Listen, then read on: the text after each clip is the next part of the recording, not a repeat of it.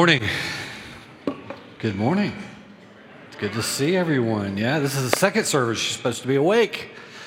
My name's Roland Smith. If I have not met you before, I'm one of the pastors here on staff. A lot of Sundays I spend behind this microphone leading worship, and Jonathan kind of invited me to take a few steps up and close the series, so honored to do that. And I was just out there listening to you guys sing. And a lot of times I'm up here with earbuds in, and stuff like that. And I just quit singing because I was listening to the people of God just like sing those songs that are so familiar as one voice. And most of you guys over here sing really well. Some of you, sing unto the Lord, all right? So, but it's really, really good to be with you. And it was great being on the front row listening to you guys worship. This morning, we are in the last Sunday of a really short series where we looked at 3 snapshots in the book of Acts. And we were asking this question, like, how can we live as a fearlessly brave church into the culture that we're in? Because that looks a lot like what the early church did. They were fearlessly brave in some different ways. They were a people led by the Holy Spirit. And we want to be that, to live out our faith in brave ways, much like that church was.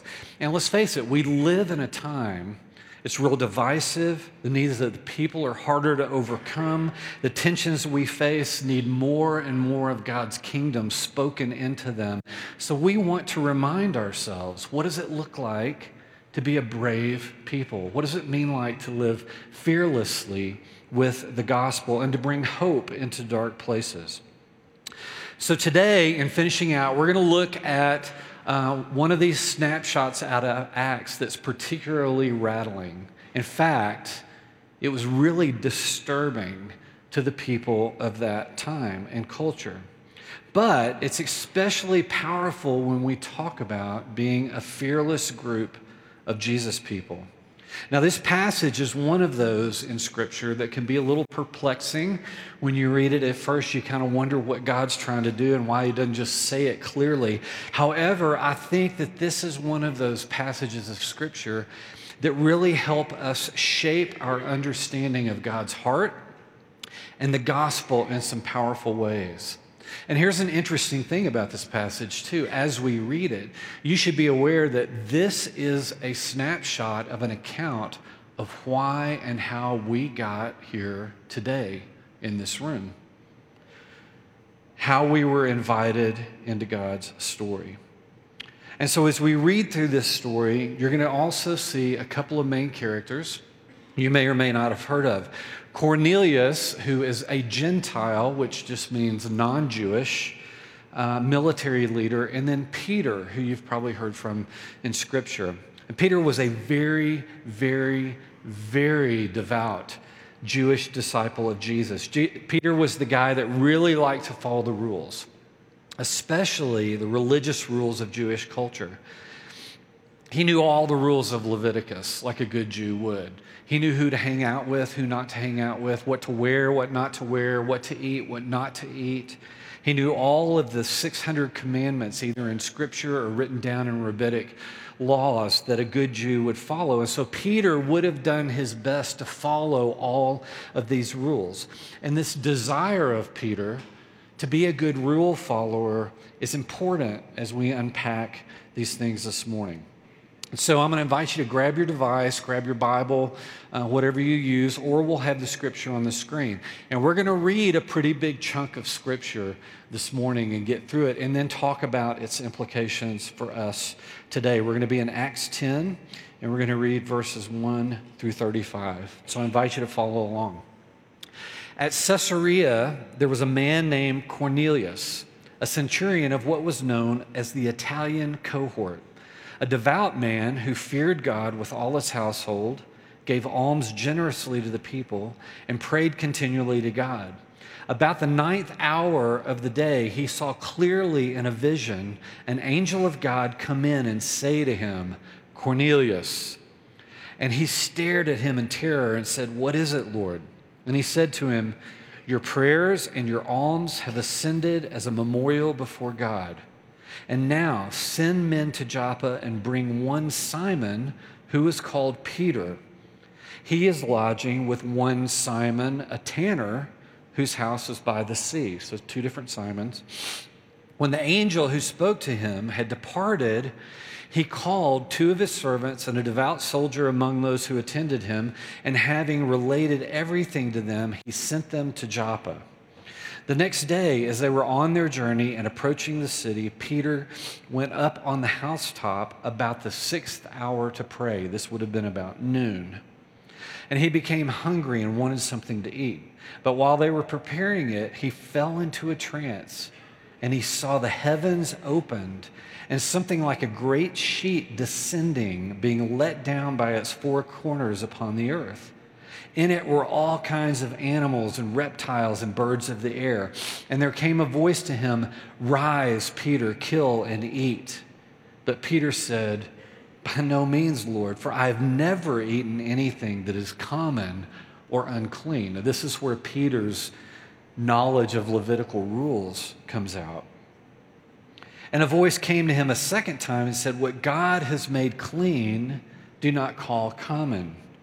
This happened 3 times, so Peter was probably arguing, and the thing was taken up at once to heaven. Now, while Peter was inwardly perplexed as to what the vision that he had seen might mean, behold, the men who were sent by Cornelius, having made inquiry for Simon's house, stood at the gate and called out to ask whether Simon, who was called Peter, was lodging there. And while Peter was pondering the vision, the Spirit said to him, "Behold, 3 men are looking for you. Rise and go down and accompany them without hesitation, for I have sent them." And Peter went down to the men and said, "I am the one you're looking for. What is the reason for your coming?" And they said, "Cornelius, a centurion, an upright and God-fearing man who is well spoken of by the whole Jewish nation," that's how we know he's Gentile, "was directed by a holy angel to send for you to come to his house and to hear what you have to say." So he invited them to be his guests. The next day he rose and went with them, and some of the brothers from Joppa accompanied him. And on the following day they entered Caesarea. Cornelius was expecting them and had called together all his relatives and close friends. And when Peter entered, Cornelius met him and fell down at his feet and worshiped him. But Peter lifted him up, saying, "Stand up, I too am a man." And as he talked with him, he went in and he found many persons gathered. And he said to them, "You yourselves know how unlawful it is for a Jew to associate with or to visit anyone of another nation. But God has shown me that I should not call any person common or unclean. So when I was sent for, I came without objection. I ask you then why you sent for me." And Cornelius goes through his story. 4 days ago, about this hour, I was praying in my house at the 9th hour, and behold, a man stood before me in bright clothing and said, "Cornelius, your prayer has been heard and your alms have been remembered before God. Send therefore to Joppa and ask for Simon, who is called Peter. He is lodging in the house of Simon, a tanner by the sea." So I sent for you at once, and you have been kind enough to come. Now, therefore, we are all here in the presence of God to hear all that you have been commanded by the Lord. So Peter opened his mouth and said, "Truly I understand that God shows no favoritism, but in every nation anyone who fears him and does what is right is acceptable to him." Big chunk of scripture. Some of it's kind of a little wacky. It's like, what's the deal with this sheet and everything, right? For decades and decades, this vision of this sheet coming down to earth and animals being in it and this voice coming to Peter and saying, "Kill and eat," has been used to allow us to eat certain things like bacon. I was kind of waiting for an amen. Here's the rule. When I say bacon, you say amen. Right. We love bacon. And thank God for the interpreters of Scripture that gave us clearance to eat barbecue. I mean, I love them and I agree with them. Here's the thing. That is at most a secondary point of this passage. You see, this primarily isn't a passage about menu items or dietary restrictions. It's a passage about tribalism. It's a passage about who's included and who's excluded. It's a passage about cliques and about groups. And this message to Peter that God shows no favoritism or no partiality, some of your versions will say that he can hang out with Gentiles in the same room like he brought up, would have been this life-altering, paradigm-shifting, whole deconstruction of what he had been taught his whole life, of what he had lived his whole life in his tribe, the Israelites, the Jewish culture. This broke down some of the hard, fast rules that he so passionately followed and thought he was supposed to follow. This was an event where God was breaking down Peter's tribal definitions. Or let me restate that a little bit. He was saying that the gospel is for everyone. Anyone made in the image of God is not uncommon. They're common together in his image.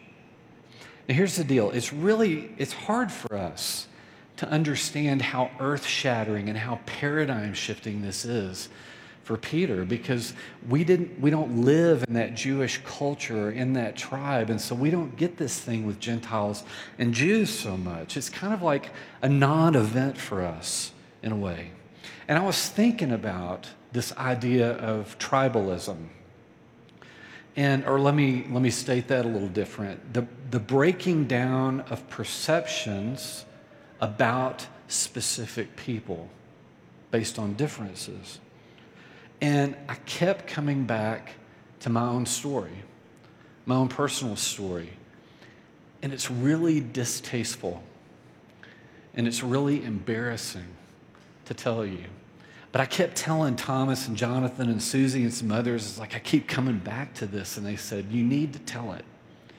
Because it's my connection to understanding the shift that Peter made in tribalism. And maybe it will speak to you this morning. You see, I was raised in the Deep South in Arkansas. And I lived in Little Rock.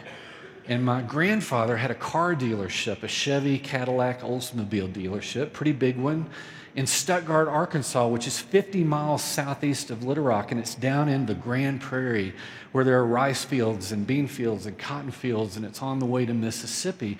And this is the late 60s and early 70s, and I would hang out at that shop all the time. I loved hanging out around cars. I still do today. And I loved being around mechanics and in the shop. And there was a man that befriended me, a black man named Frank that worked for my grandfather. And I went with Frank everywhere. Frank taught me how to wash cars. He taught me how to clean the shop. He taught me how to change oil. We would run and get parts for mechanics that needed them. We'd deliver cars to people that had bought them. I was like Frank's shadow whenever I was at the shop. And I remember still, to this day, the day that I realized I followed Frank into the restroom in the shop. And there were two stalls, and on one stall, there was a sign that said colored. Now, I didn't understand that at that time. I remember being perplexed as to what that meant. Every time I went into the restroom with Frank, he went into that stall. I remember one time sneaking in there by myself. No one else was around. And shaking, I went up and opened that stall. And you know what I found? It looked exactly like the other stall. And then I remember two water fountains that were outside around the wall by the Coke machine in the shop. And over one of the water fountains, there was a sign, and it said colored. There was one time when Frank and I were walking out the door to go run an errand. And I remember Frank stopped to get a drink of water, and I went right up behind Frank to get a drink of water. He grabbed me, and he got onto me. He said, "No, boy, you don't drink at this fountain. You drink at that fountain." He was teaching me about something my culture believed about him. Now, I didn't understand all of this at 8, 9, 10, 11 years old. I didn't really get it that I was being raised in a tribe, in a culture, in a family that was racist. I mean, we weren't flag-flying Confederate or chanting and doing protests and all that, but boy, they were racist all the same. I know that today. Another part of my culture that I remember, my tribal culture, was in high school, and I went to Central High School. And you may remember Central High School from a group called the Little Rock Nine. The Little Rock Nine were 9 black kids that were bussed into this battleground of racial division, where it was the 9 of them against thousands of white students and the rest of the country as it was televised. That was my high school. And even 19 years after that event, I still felt the tinges, and you could feel it in the air, the racial tension that was there. Now, later in my life, about 20 years old, God's sense of humor, I think, kind of gave me my own sheep moment. And looking back on this, I can see how God gave me this path out of my tribalism and into what I believe today.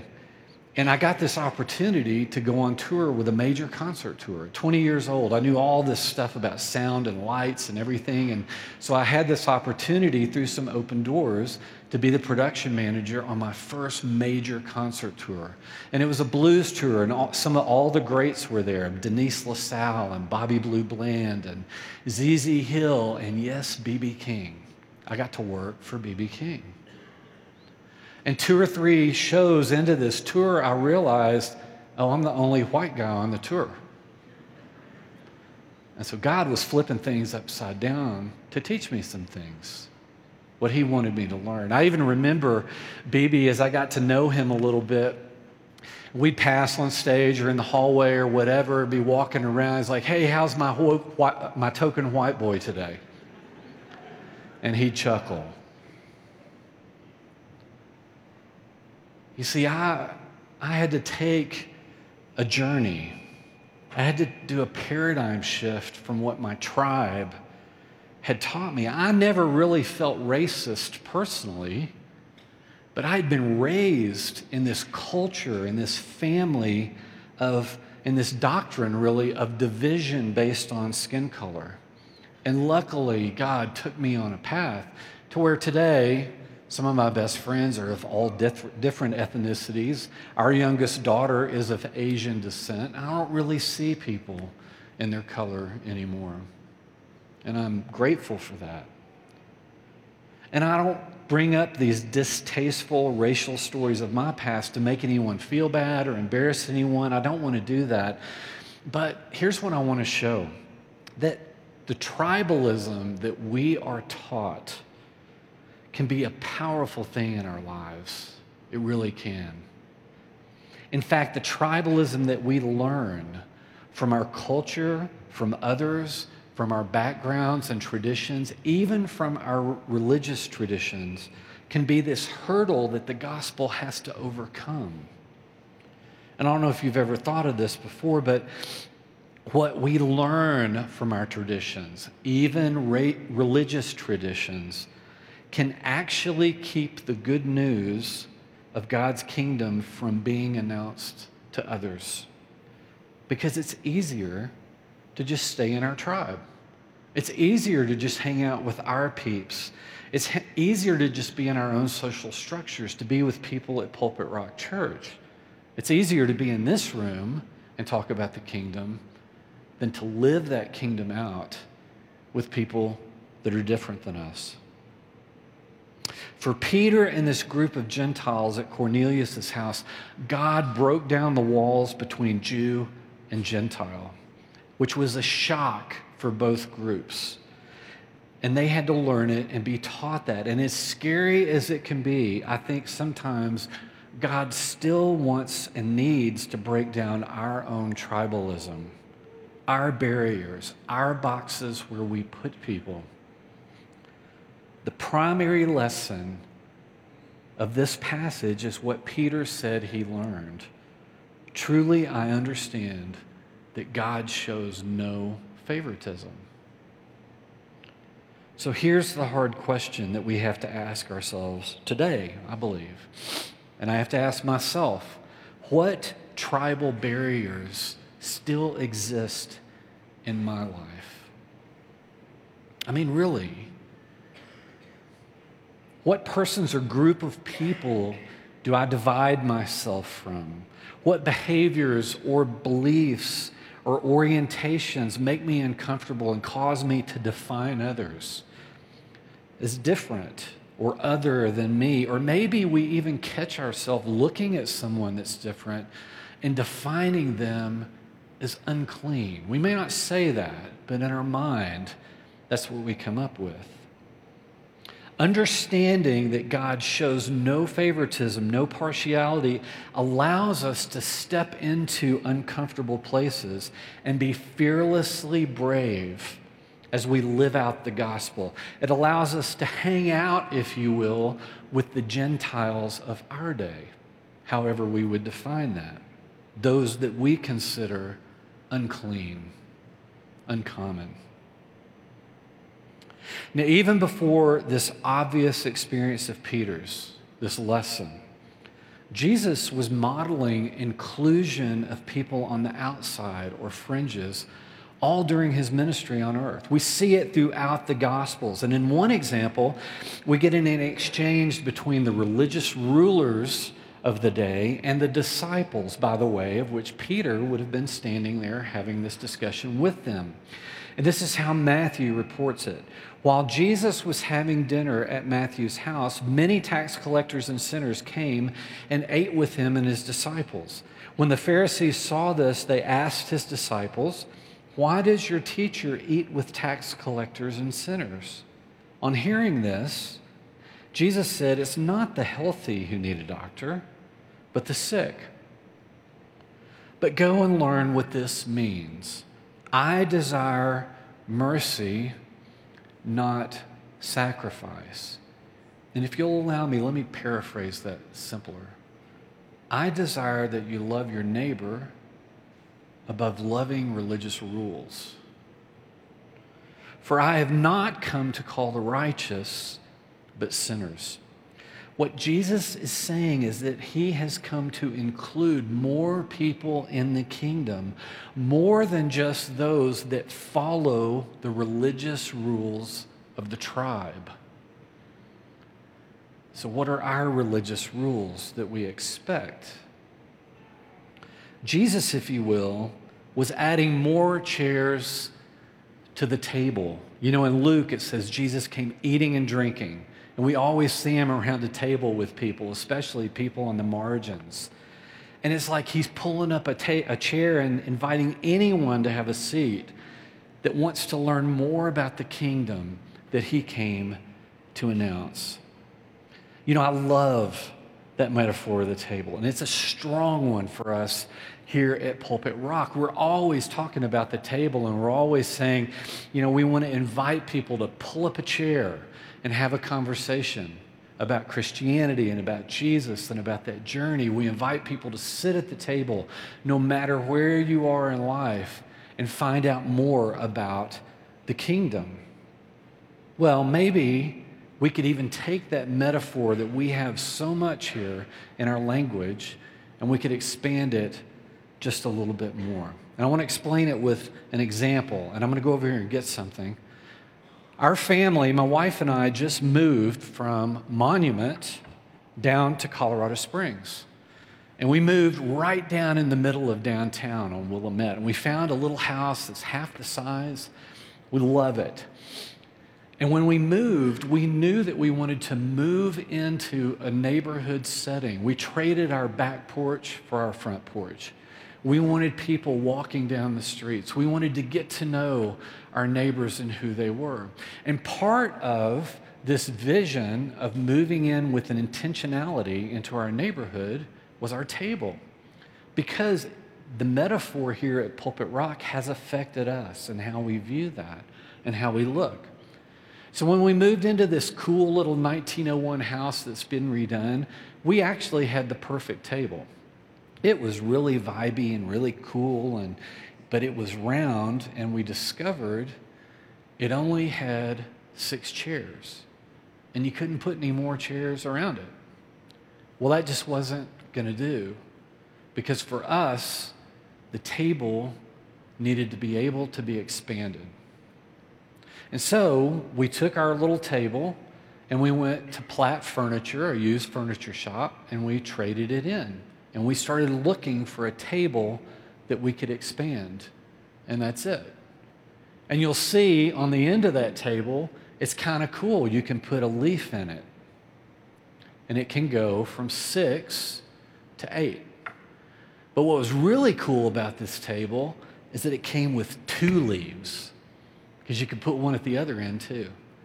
And it could go from 6 to 8, and from 8 to 10. And if you work hard at it, you can put 12 chairs around that table. And so we could keep expanding the table and having people sit around our table to display the kingdom of God as we love our neighbor. And you'll notice that we changed up our chairs and painted them all different, and they're all different. And that came from our last sermon series. And this idea that everyone is different and on a different journey. And we want people to pull up a chair to the table no matter how different that they are. So here's the question. What would it look like for us as a church not only to tell people, pull up a chair to our table here at Pulpit Rock? What would it look like to actually expand the table? What would it look like to make the table bigger in the places that all of us live, work, and play all around our city? What does it look like to make our table bigger here at this campus? What does it look like to make bigger tables in your homes as you carry the kingdom into your neighborhoods, into your workplaces, into your third spaces where you play and congregate? It makes me think of this meme that's been floating around for several months. It comes from David Fitch's book, I'm pretty sure, but there's a lot of different renditions of it. This is the one that I like the most. If God has blessed you with more, build a bigger table, not a higher fence. And so if you have more wood, are you going to have this posture of a fence, or are you going to have this posture of a table? Because we can choose.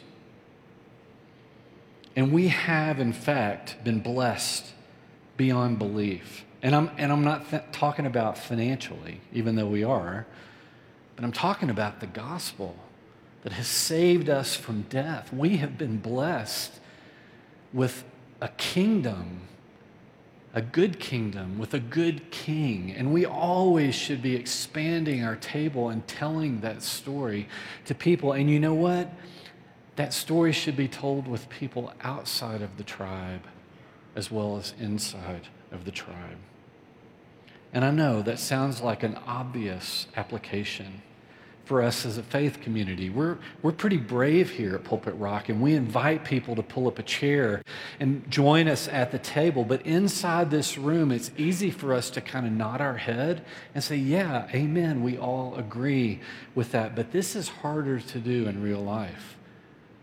When you really start doing it, it's going to be uncomfortable, and it's going to be hard. Even Peter, after this mystical, miraculous encounter with this angel of the Lord, and Cornelius falls back into his tribal ways.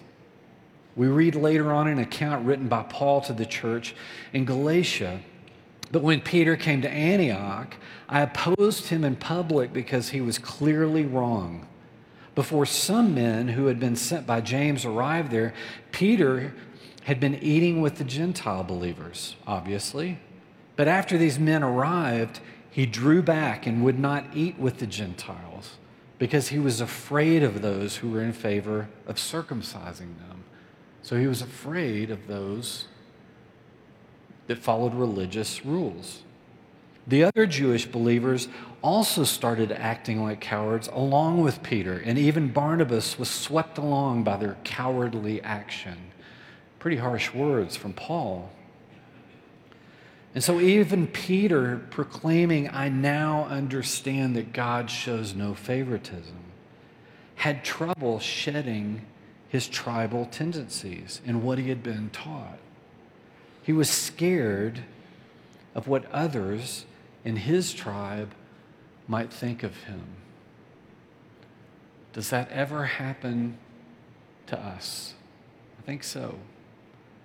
I think we're a little fearful, maybe, of what others might think of us if we hang out at a table with the wrong people. Because the truth is, it's easier to hang out with our tribe, with people we agree with people that agree with us. And sometimes our fear of what others will think keeps us from sitting at a table with those that need to hear the kingdom, that need to be loved as our neighbor. And so we respond to that fear by keeping a distance from them. But that's not the brave move. The brave move is to add a leaf to the table, add a couple of chairs, and see who might sit down with you and just live life. Being at the table together allows you the chance to display the kingdom of God, give them a taste of the kingdom, if you will, with others as the way you love them as your neighbor. What God was teaching Peter is true for us today, that the gospel is for all people, especially those outside of our Christian tribe. And if the good news is going to be spread, if the kingdom is to be announced, then we must sit with people that we normally don't sit with. For Peter, it was Gentiles. So who is it for you? Who is it for me? Yes, they may have different political views.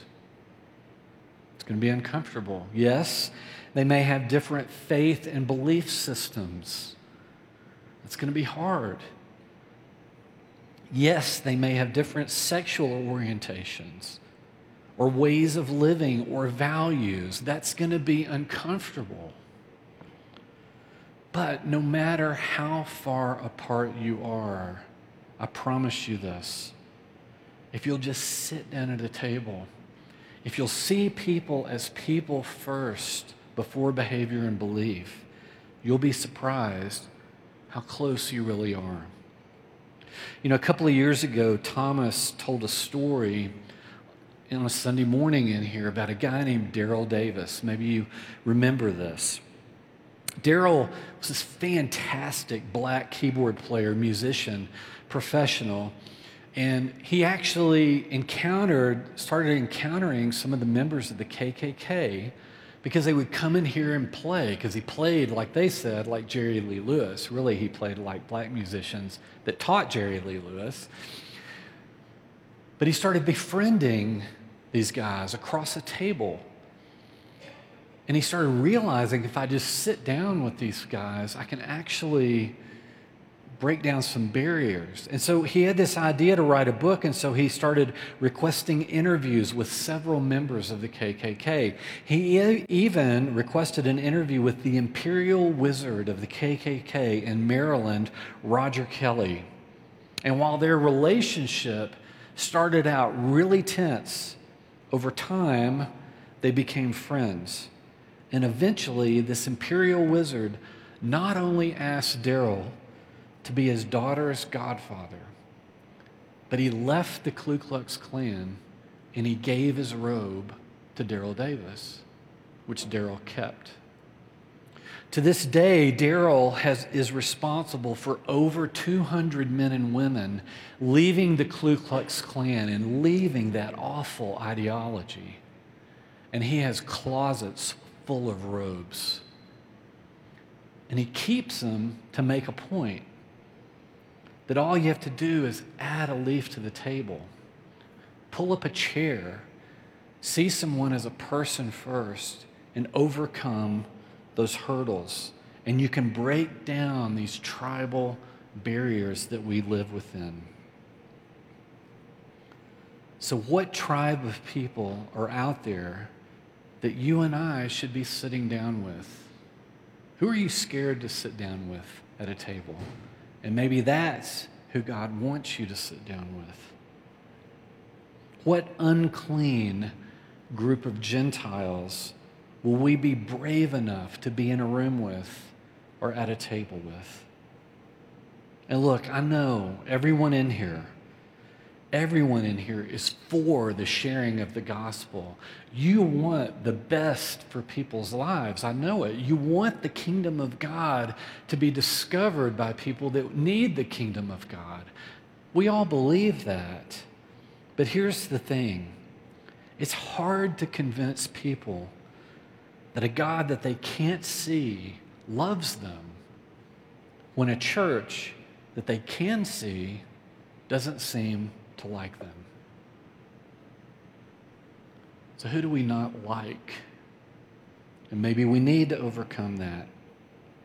Once Peter and the other disciples began to share the story of Jesus with the Gentiles, and then once they both started sharing the story of Jesus together, the church exploded. It exploded all the way to this room 2,000 years later. And so it's made me start thinking, what might happen if you and I, if everyone here at Pulpit Rock in this community, what if all of us started inviting someone outside of our tribe to a table, to a discussion? Might the kingdom expand in Colorado Springs, in your neighborhood, in the places you live and play? I think so. When I was growing up, I remember us getting the table leaf out for our table. It was this big white table with a wood top. And we got it out on Christmas primarily because that's when the family all came together and we needed more space. And my mom would send me to go get the table leaf. And she had to remember where it was, and it was in one of the closets up there, and so I'd have to find it, and it was in the back of a closet, and I'd have to dig everything out from the closet and pull the table leaf out, and then she'd have to dust it off and get it cleaned up to put in the table. And I remember my mom and dad like trying to get that table to expand because it never was expanded. It was just sat there, and so it got stuck. And eventually they'd get the table leaf out, and we could invite more people around the table and have Christmas dinner. So I want to ask you a question, and I'm not trying to be judgmental or mean. In fact, I'm going to ask this question of myself too. Do you know where your table leaf is? Well, I know where mine is. It's right here. But you know what I mean metaphorically. How often do you get your table leaf out? Do you have to dust it off? Do you have to find it? I know some of you are saying, well, I've just got this little round table, or it doesn't have table leaves. Well, go to Platt Furniture and buy a table that expands. Everyone at Pulpit Rock, if any church, should have tables that have table leaves. And they should always be at hand. And we should always be ready to throw the table leaves in and invite more people around the table and love them as our neighbor and do what Jesus did and share food and share the kingdom. This should be the rhythm of who we are, outside of our tribe as well as inside of our tribe. Because God shows no favoritism, no partiality. He didn't show favoritism with us, thank God, because we didn't belong in this kingdom, but He made it happen. The gospel is big enough for everyone. The gospel's big enough for you to expand your tribe. The gospel is big enough for you to get over your tribal fears and to engage people that are different than you. Different behaviors, different beliefs, different value systems. You will be amazed what God does through you when you just sit at a table with someone. My prayer, our prayer at Pulpit Rock is that you never see your table the same again. And for those of you that have tables that have leaves, you know that little crack in the center of the table or at the end where you add a leaf? I hope that every time you walk by your table and you see that crack in the table, I hope you're reminded of Peter and the Gentiles coming together. And even more so, I hope it causes you to ask the question, who should I be inviting around my table? How can I put a table leaf in and pull up a couple of chairs and see who will come? I'm going to ask the worship team to come back up, and I want to kind of give you a thought as we finish this morning to think about. We were invited to God's kingdom table. We're invited to a feast. Several places in Scripture talk about us being invited to a banquet, and we have a seat waiting for us at that banquet. And we live in that kingdom now as part of that kingdom, even as broken as we are. And let's face it, I know how broken I am. Surely you know how broken you are and the things you fight. Even as broken as we are, God says, pull up a chair to the table. We're like broken vessels of this news of the kingdom. And so what broken vessels could we invite to simply eat with us, to journey with us, to live with us? I'm going to ask you to stand, and I want to pray as we worship some more. God, we love you and we worship you. We honor you. We are in awe of the fact that we sit at a table with the King, that we've been invited to pull up a chair in spite of our brokenness and our sins and our flaws, that in Christ we have been restored and renewed. And so God, impress upon us how we can live brave, how we can live fearlessly, how we can get over our fears of people that are different, so that we can live the kingdom, life on life, face to face.